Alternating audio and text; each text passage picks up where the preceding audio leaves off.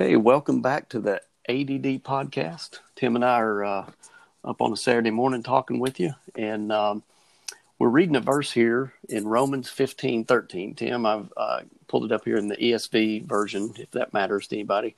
It says, "May the God of all hope fill you." The God of hope fill you with all joy and peace in believing, so that by the power of the Holy Spirit you may abound in hope.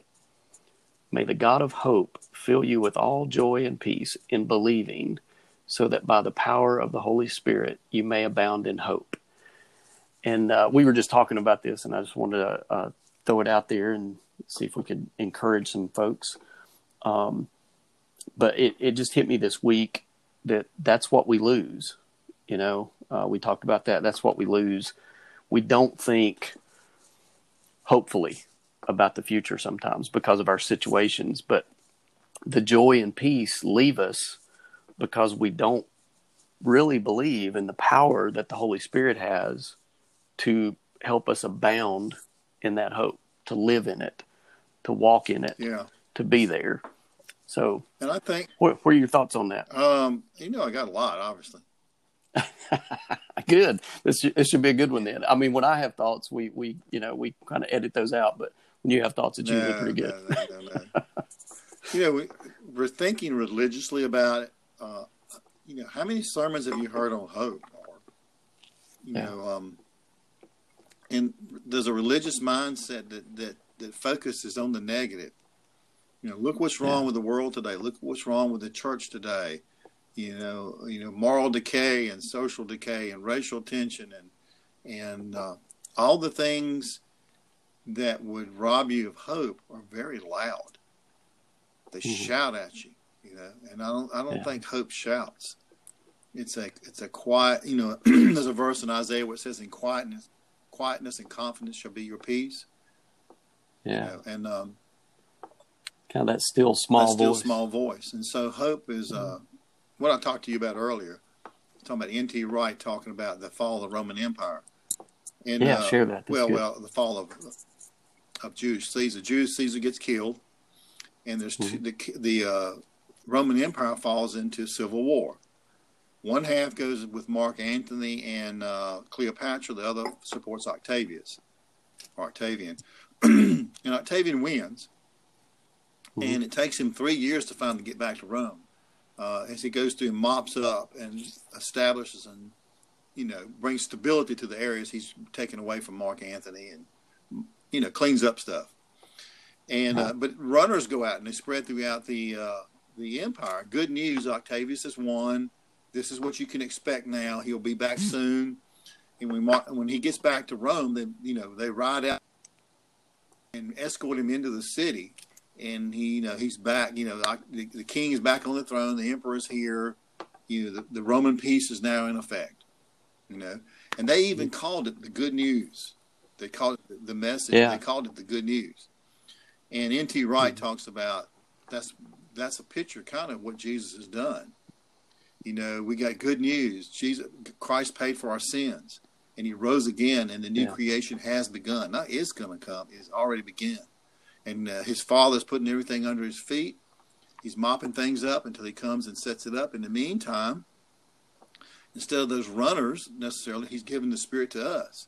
And He's actually, it'd be like Octavian saying, "Look, until I get there, here's a piece of me to carry over until I get there. Because my treasure is not Rome, and Jesus' treasure is not, the things that are going to be redeemed, the earth and all that. It's us." Like you mentioned earlier when we were talking about, we're the temple. And that's the hope. And so Peter says, fix your hope completely on the grace to be brought to you when Jesus returns. Not on the wrath, not on the anger, not on the judgment. Fix your hope completely. What you're looking forward to is grace. And you mentioned earlier when we were talking about, Paul begins his letters, grace, peace, and mercy to you from God the Father and our Lord Jesus Christ. Yeah. Peace and grace to you seem to be that theme of the beginning and ending of a lot of his salutations. One of my favorite teachers is a guy in Winston-Salem. He's Alan Wright, and he's got he begins his message. Every message he begins, "Would you like to hear some good news?" and he tells them some good news. That's awesome.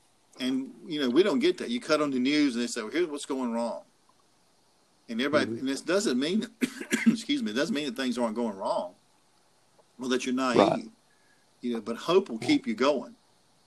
I mentioned earlier about, if you think you're going to have a vacation in 2 weeks, it makes you survive the next 2 weeks because you constantly say, well, in 2 weeks, I'm going to be at the beach. In 2 weeks, I'm going to be at the beach. Yeah. And it kind of keeps you going. And yeah, I've often said I'm the most productive the day before absolutely. Vacation. When I was working for at B. Dalton Bookseller, there was one vacation. We're getting ready to go on vacation, and I go by. I'm in this store the day before, working, and Carolyn comes by. My wife comes by, and I'm walking through the store with a legal pad, and I'm saying, okay, we need to do this, and we got this. This needs to be taken care of. We need to remember this, and and this is a cool thing. One of my employees is walking with me, and I'm going, we need to, and she goes, yeah, I know, got it. And don't forget, when we take those mass markers, she said, I know, I got it, we're going to move. And so at one point, Carolyn goes, why can't you do this at home? And I said, I don't know. And then she said, y'all aren't actually saying anything. Yeah. I said, what? She said, you're pointing to stuff and talking about stuff, but you're not actually saying out loud the thing that you want done. And I said, well, now get this, Keith. I said, well, they know what I'm thinking. We've been together long enough. They know. And sure enough, they did. And so they're taking notes too. And you said, well, what's that got to do with hope? Well, the day before your vacation, like you said, you're the most productive. And Jesus is working, and the Father's working right now, getting things ready, putting things under Jesus' feet. He's super productive right now. He's really getting some things done. And we're like me going through the store. I didn't need to tell them what I was thinking because they had known me well enough. Well, he's got his Spirit living inside of us who's directing us onto what to do. And it's kind of up to us to shut the noise down. So that verse you read, he's the God of hope. And it's interesting the way Paul puts it there. He said, to fill you with all joy and peace and believing in the power of the Holy Spirit. In other words, this is a relationship between you and God and the Spirit. This is a communal thing between the two of you, or the group as a whole, working this hope in you. And that God's desire for you is joy and peace and believing. Yeah. Yeah. And that's the thing that's so elusive to us because we get so often focused on our situation, our circumstance, what's going on. And when we tell ourselves that story, the story of tomorrow is not filled with hope in our minds. And that's why I think, even in other verses in Romans, it talks about the transforming of your mind. Right. And the renewing of your mind is what transforms you. And it's the starting point, and the Holy Spirit in you kind of transforms or renews you and reform, refocuses your mind on the hope.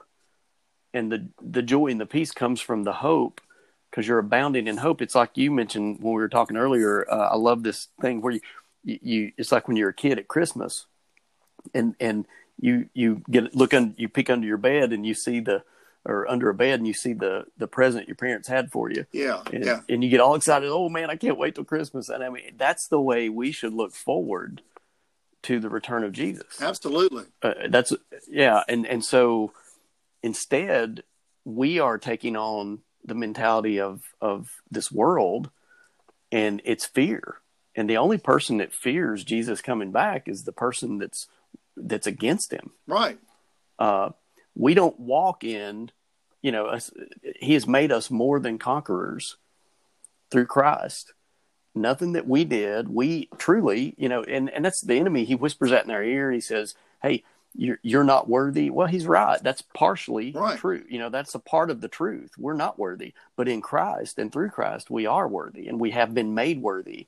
But we don't walk in it. We still walk in the unworthiness, even though he's made us worthy. Yeah. And it grieves the Holy Spirit. for us to not be who he's created us to be, and how he's gifted us, and how the situations he's put us in, even though they may be tough, even though they may not be, we are so hedonistic in our society, and especially even in the church. It's all about us. What is it about us? And so when we can get that focus off of us and get it on him, we start to have hope. And that's just, we were talking earlier, that's what's happening in our life right now. Yeah. We we're walking through this pandemic and all this stuff's going on. And, regardless of your thoughts on that, whether, you're on one end or the other end of the spectrum or anywhere in between, we're all living through it. And having to deal with the changes that it's imposing on all of us, and the uncertainties. And I think that uncertainty is always there, but we just don't focus on it. Right. Nobody ever knew what was going to happen tomorrow. It was a facade. It was an illusion. It was an illusion. And we predicted what was going to happen based on what had already happened. But that's all we got to go on.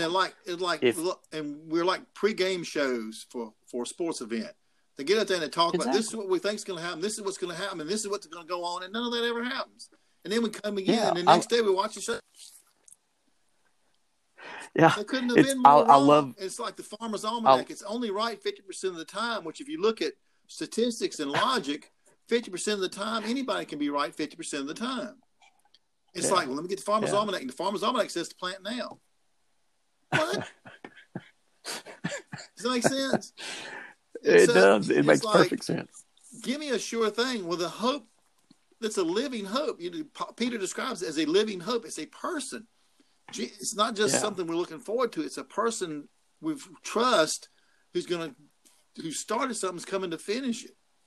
And we're in that mop-up operation right now. We're here, going around saying the king is coming. Join the right team. And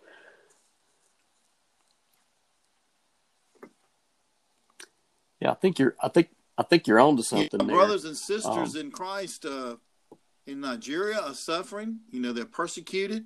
I know some stuff going on in Kenya. I mean, there's some bad stuff going on around the world. There is to believers. Yeah. And sure. But that's not the end of the story. And that's not the whole story. Right. So. Yeah, I think you're definitely onto something there. We focus on the wrong thing, and it's easy to get distracted by that. So I just wanted to get this on there and record it for the sake of anybody who may be, we've jumped up to a 7-member listening audience. I think right now we are blowing the doors off. That's with no advertising. And speaking of advertising, before we get off, I want to share the scripture one more time, and I want to share point people to a podcast that you've started called Thursday at the Beach, and it's really cool. Listeners. I got 2 more than us together. Oh, you have blown it apart. No, I think it's great. But I want to read the scripture. May the God of hope fill you with all joy and peace in believing, so that by the power of the Holy Spirit you may abound in hope. And that's what we'll leave you with this week. But I also want to point out, if you're on Anchor Podcast, or I think you can get it through Apple. I think that's where I've got it, on the podcasting app on my Mac. You can subscribe to both of these podcasts, to this one and also to Thursday at the Beach. So I encourage you to do that. Thursday at the Beach is good. I'm telling you, most of the reason this one's good is because we have Tim on here. So we walking through this thing together, and we're walking in hope. And we wish and pray for you this next week or so, however long it is before we podcast again. We don't have a schedule. Like I said, this is ADD, man. We don't have a schedule. We just podcast when we feel we're supposed to do something.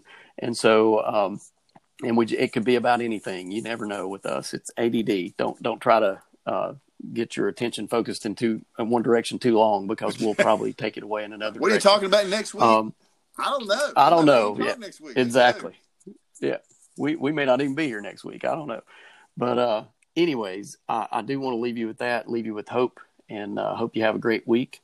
And we'll catch you next time on the ADD podcast. But check out Thursday at the Beach, and we'll catch you later on that. All right.